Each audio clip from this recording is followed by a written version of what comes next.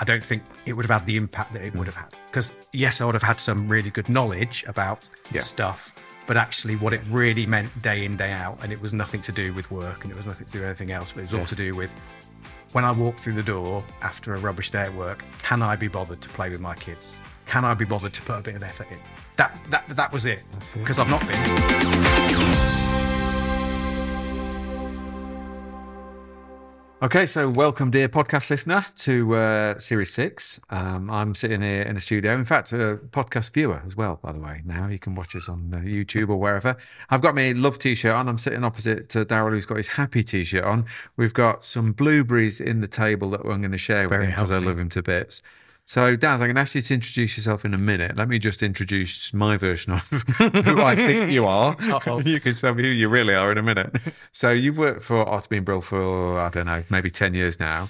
And what I was looking now. Is it 12 years? 12 now. Coming into my 12th, yeah. Okay. And I was looking at because what we do is, obviously, we deliver wellbeing training, leadership training all over the place. And Daz is like a just amazing trainer. I was looking at your scores on the door. So, we ask our clients when we've delivered training, what did you think of the training? How would you rank it on a scale of 1 to 10? And would you recommend us out of 10? And Daz, after about 600 events, 600 people, he's scoring like a 9.6. In fact, he's gutted if he gets an 8 or a 9. Yeah. So Daz is like he's sort of the most amazing, consistently awesome trainer in the Ottby and Brilliant team for 12 whole years. So I want to explore that, but I think first of all, maybe you need to introduce yourself and a bit of backstory. So who the heck are you? Yeah, so I'm Daz, and I used to, my previous nickname, so Daryl is my name. My previous nickname when I used to work in radio from my friends that didn't work in radio was Disco. So it's really weird. So I've got different friendship groups that call me lots of different names. So so combine them together, Disco. So I was called Disco for many years. But yeah, so I'm a lad that grew up in Swindon in Wiltshire, left in the 90s to go and scrape a biochemistry degree in Liverpool. Love Liverpool. Stayed around the Northwest. That's where I met my current wife. Current wife? Well, current wife. Your current wife of, I meant to say of so many years, but I can't remember how many years. Oh, I thought you might be on the verge of swapping. On the verge of swapping, yeah. No, not at the minute. Not that I'm aware of. Not just in his yeah, exactly, yeah. And that was that really. Stayed around the Northwest, but I ended up from moving from biochemistry into being one of those annoying radio presenters for a few years. From biochemistry to radio presenter. Yeah, I was a bit of a geek about it all. I did hospital radio in Liverpool and stuff, and I had an interest in it for some reason. I don't know why. And then it just got given these opportunities. So sort of gave up a relatively secure career path as a biochemist, a lab rat, and went onto this sort of nomadic world of what was commercial radio in the way it was back then, where there were lots and lots of different stations. And then just realised I'd actually had, and this relates to, I guess, where I get to now without boring people to death, but I'd had some really good coaching and some really rubbish sort of coaching from the sort of the people that sort of looking after the programming teams. And so I sort of decided that I wanted to be one of those programmers, that I didn't want to be sort of stuck in a studio for however many years. And here I found myself in the studio. So I sort of did that. So I'd always had a fascination with people and sort of how they work, really. And the industry that I was in, it was a really creative industry, and certainly within the programming teams back then. But there was a whole bunch of insecure people. Generally, radio presenters are really, really insecure. And it's sort of unsurprising, really, in the environment they're in, that for 3 or 4 hours, most people are just sat in literally a bomb-proof studio on their own, talking to potentially thousands of people, but having no idea what reaction it's getting, whether it's any good or not. And then they used to do these sort of, the coaching sessions afterwards, when I first joined, were called snoop sessions. So by connotations, it was like, we are going to listen and snoop in on what you talked about. And bearing in mind, it's not life and death, and most of the time it's playing records. There's not a lot a radio presenter can do particularly wrong. But it was just this really weird environment. So yeah, one of my mentors, Mark Story, who love to bits, just always said, if you're going to get into the whole programming thing, in terms of looking after people, just remember they're just like a bunch of insecure 10-year-olds. He said, one, you won't go crazy in your day-to-day life thinking about that, but also you just need to think about that's who they are. And so it's not just radio presenters, mate. Well, no, it's pretty sure what we've learned is pretty much there's 8 billion people. Yeah, they're probably all out. But that was just the best bit of advice, really. So I ended up sort of blood, sweat, and tears in terms of hours and hours worrying and stressing about other people and their development and everything else. And what ended up happening is, after all of the years of doing it and all the different stations that I worked at, it was that classic sort of burnout thing. What I hadn't really done was spend any time looking after me in that period of time. Yeah. So I had no grounded of all the stuff that I know now. I had no decent level of resilience. So I was just going on adrenaline. My focus was always about somebody else. And while that's really nice, and this feeds into what our sessions are really all about, it's great to help other people. But if you don't start with you, then at some point the cliff comes, and the cliff came for me. And it was just a moment of becoming miserable and stressed and grumpy and a rubbish dad and a rubbish husband. I mean, I'm not a perfect husband, but a really rubbish husband for 18 months, 2 years. And then as I share in my sessions, not that whole long, boring story, but actually what the spark that got me out of it was your PhD. So I came across this, not that I read the academic version of the PhD, but the Art of Being Brilliant book. It was someone just recommended it to me, and that was the light bulb moment. So the fact that, in terms of the field of positive psychology, it changed my life twice. The biggest change and the most important change was that moment then 13 years ago, I think it would have been now, where it was like, right, it got me to look in a bit. It became awareness suddenly. I was suddenly aware of who I was and who I didn't want to be anymore, and who I was and the impact I was having. So the awareness thing was massive, and that was the moment. And then that sort of gave me the urge and the confidence to go, right, I need to do something different. And for me, it was I knew the industry I was in wasn't right for me anymore, and it was time to move on. But I didn't want to accept that for 2 years, which is why I've been miserable. So that's interesting, though, because we meet every day people who aren't happy in their jobs, but they do it for 30 years. And So the thing about, with 2%ers, as we call them, is the people who are kind of living at the top end of their well-being spectrum, being their best self, is what they won't do is they'll try a job, and if it's not working, they'll change. They'll do something else. They won't stick at it for 30 years. We've all had these experiences. I've worked here 29 years. I've not had a good day yet. We've all had those delegates. And I'm like, well, you're not going to get another. You're not going to get another go at those 29 years. So it would be better for everybody if that person had made a decision 28 years ago to do something different. But you did. That's the thing. You did make the decision to jump ship. So you now obviously came on board with us, and you're just knocking it out of the ballpark. So what are you doing then that's scoring over a 12-year period? Why people are rating you as a 9.6, which is if I give the viewers and listeners a context, like it's called the Net Promoter Score. So anything that's like what we measure. So it's quite a famous thing. So hotels do it and lots of companies do it. Generally speaking, if you're scoring 40%, then people will think that's really good. Like if you're a hotel and people are scoring you 4 out of 10, they're like, yay, fantastic. You're 9.96%, mate. So something is going very right. What's going right?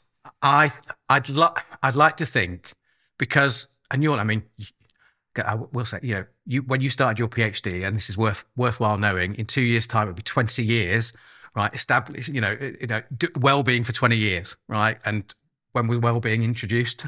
Well, we were doing well-being before well-being was a thing, mate. So there you go.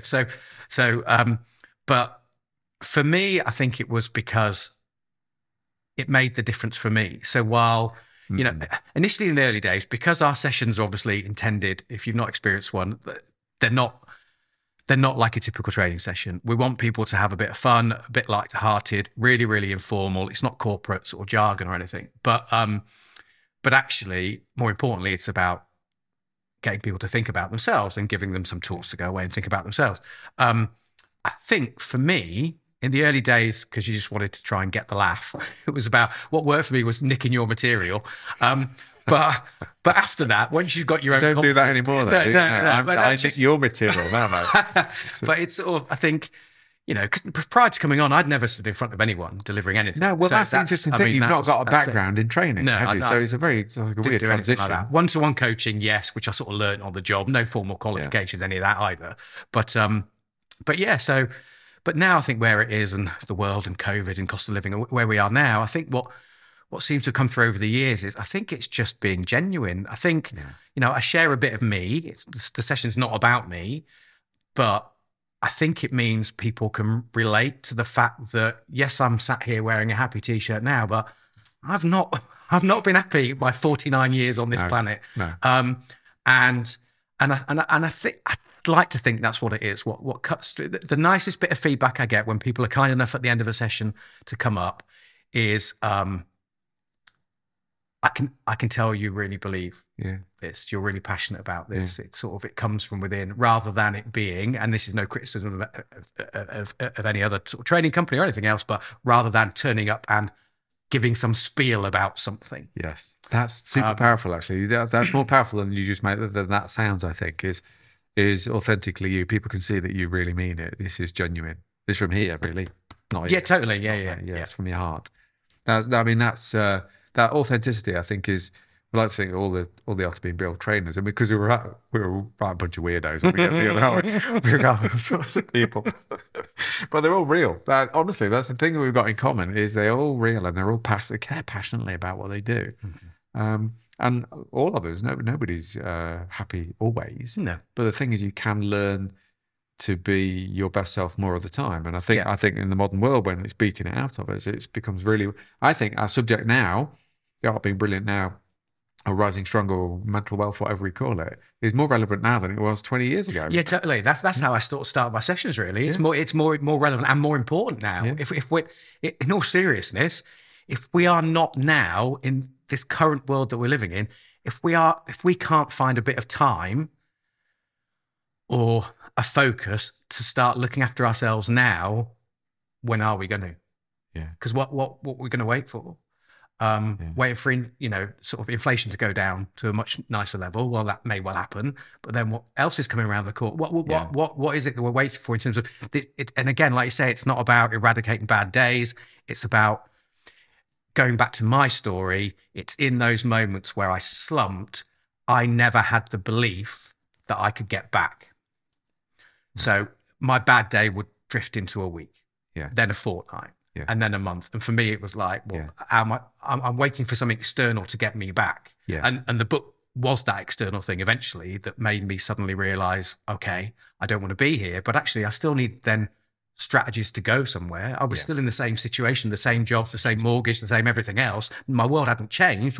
All that had changed in my head was, whoa, right, I don't want to be this me. So I need to be another me. I don't know how I'm going to get there. Yeah. But even the thought of that, I remember sort of then driving into work, and this is again for people that I work with at the station that I last worked with. It's not about the people I work. I love the people I work with. It was the whole industry had changed. Yeah. So the things that I enjoy doing the most became less and less. It just wasn't playing to my strengths anymore. But so it wasn't about the people I work with. But I felt a bit of a weight lifted from my shoulder. I had no idea what my next journey was going to be, but I knew what it wasn't going to be. Yeah. And wow. But then that gives you the motivation, if you like, to stop feeling sorry for yourself, get off your backside, and then I need to find a new way then, because I need to support my family. Got a mortgage to pay, man. I've got stuff to do. It's a big deal, isn't it? It's a big deal. Yeah. But I do think that too many people are waiting for the world to be perfect, and then they're going to be their best self. And I think it's what we're into is being your best self in an imperfect world. The world is always going to be imperfect. Yeah. You're going to die waiting if you're waiting for it to be perfect. It always has been imperfect. It always will be. It seems a bit particularly imperfect at the moment. It seems a bit more madder than usual.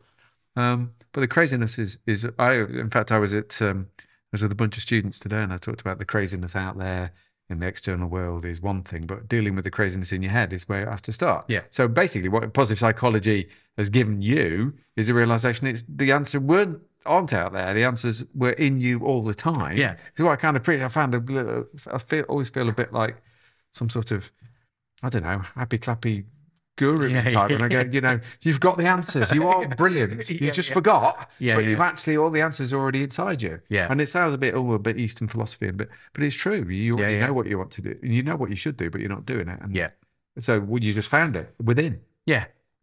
And I think that's it. And like I say, when you get people for me, when you get people that just come up, and one, it's very nice if they say, I can tell you really mean what you're talking about. But the other thing I really like is when people just say, so I'm prompting for many, many more people this year to come up and say this to me. I'm not. But when people kind of go, you've given me a lot to think about. Yeah, cool. And that for me is like, job done. Not the laughter, not anything. I'm glad you enjoyed it. And I'm glad it was like, 3 hours of your life that sort of flew by and felt sort of good. But actually, it's now you leave. Yeah. That's what I'd like you to think about. I call it personal remembering. You've not really taught them anything. You've just reminded them how amazing they already are when they decide to be. Yeah, cool. Do you ever get emotional when when you're delivering training? Do you ever? Because I found myself, I don't know if it's getting old or something, but I find myself sometimes halfway through a story and I think, oh, hang on. Yeah, I can feel a few tears pricking at the back of my eyes here. Yeah. In fact, you're starting to well up a little bit now. Your eyes are going a little bit glazed. Genuinely, they are. But I think I definitely did do a lot in the early days because for me, the trigger, whatever my career was then going to go into, before I'd only sent an email to you to say thanks for writing your book. That's all it was. I'd done my that was my sort of pay it back thing. Thanks for writing your book. That was it. Thanks, you. Right. I need to go and do something now. But it was about the kids. Yeah. I mean, my kids are 21 and 16 now, so 13 years ago. Do the maths. Yeah. It was about who I was when I walked through the door, and I think that was the biggest thing that resonated with me in the book. Yes, the PhD, written beautifully, the book, and it gets rid of all the complicated PhD jargon, but actually it was the stories behind it, and it was the anecdotes, and it was the things that suddenly go back to there. It was like I read that, and that's where it hit me. I think if it wasn't for that, I don't think it would have had the impact that it would have had. Because yes, I would have had some really good knowledge about stuff, but actually what it really meant day in, day out, and it was nothing to do with work and it was nothing to do with anything else, but it was all to do with when I walk through the door after a rubbish day at work, can I be bothered to play with my kids? Can I be bothered to put a bit of effort in? That was it. Because I've not been. And that's the mirror that I use a slide that I put up, and there's a little baby staring at a mirror sort of, I think it says at the top, hello, it's me again sort of thing. But I sort of use that as that book was my mirror.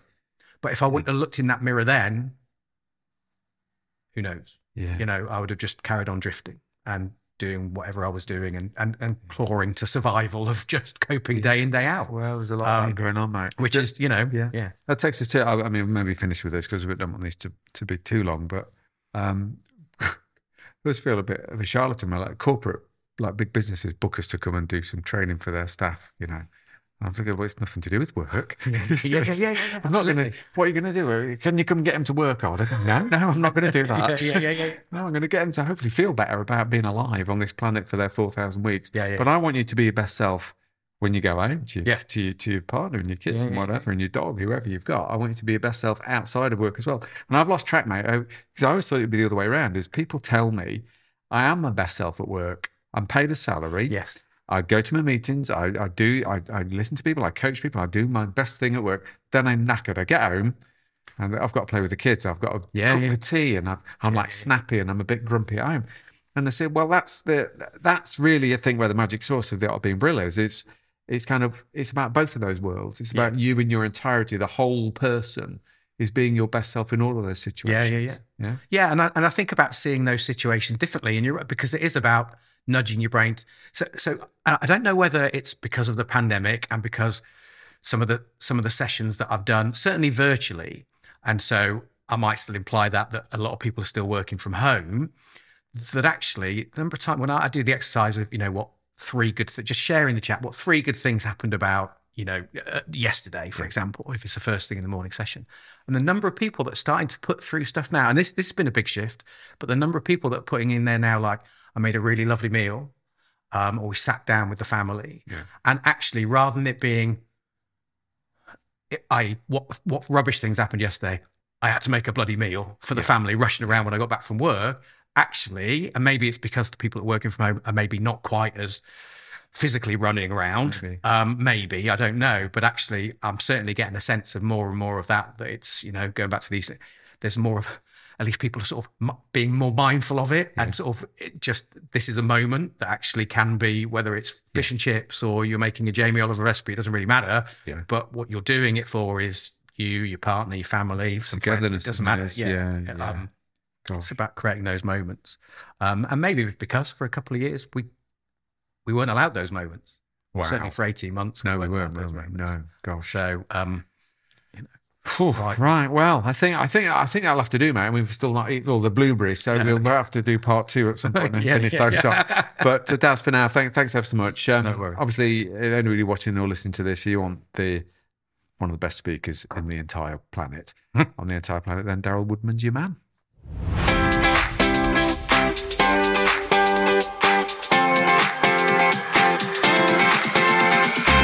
Thanks for listening to the Art of Brilliance podcast. If you've enjoyed it, please subscribe and tell the world. A nice review would make our day. That's the very best way of getting like-minded people to tune into our very simple messages about happiness and human flourishing. If you've hated it, please keep quiet. Remember, the world has enough negativity already. Feel free to check out our training and the little shop of happiness at artofbrilliance.co.uk. Thanks again.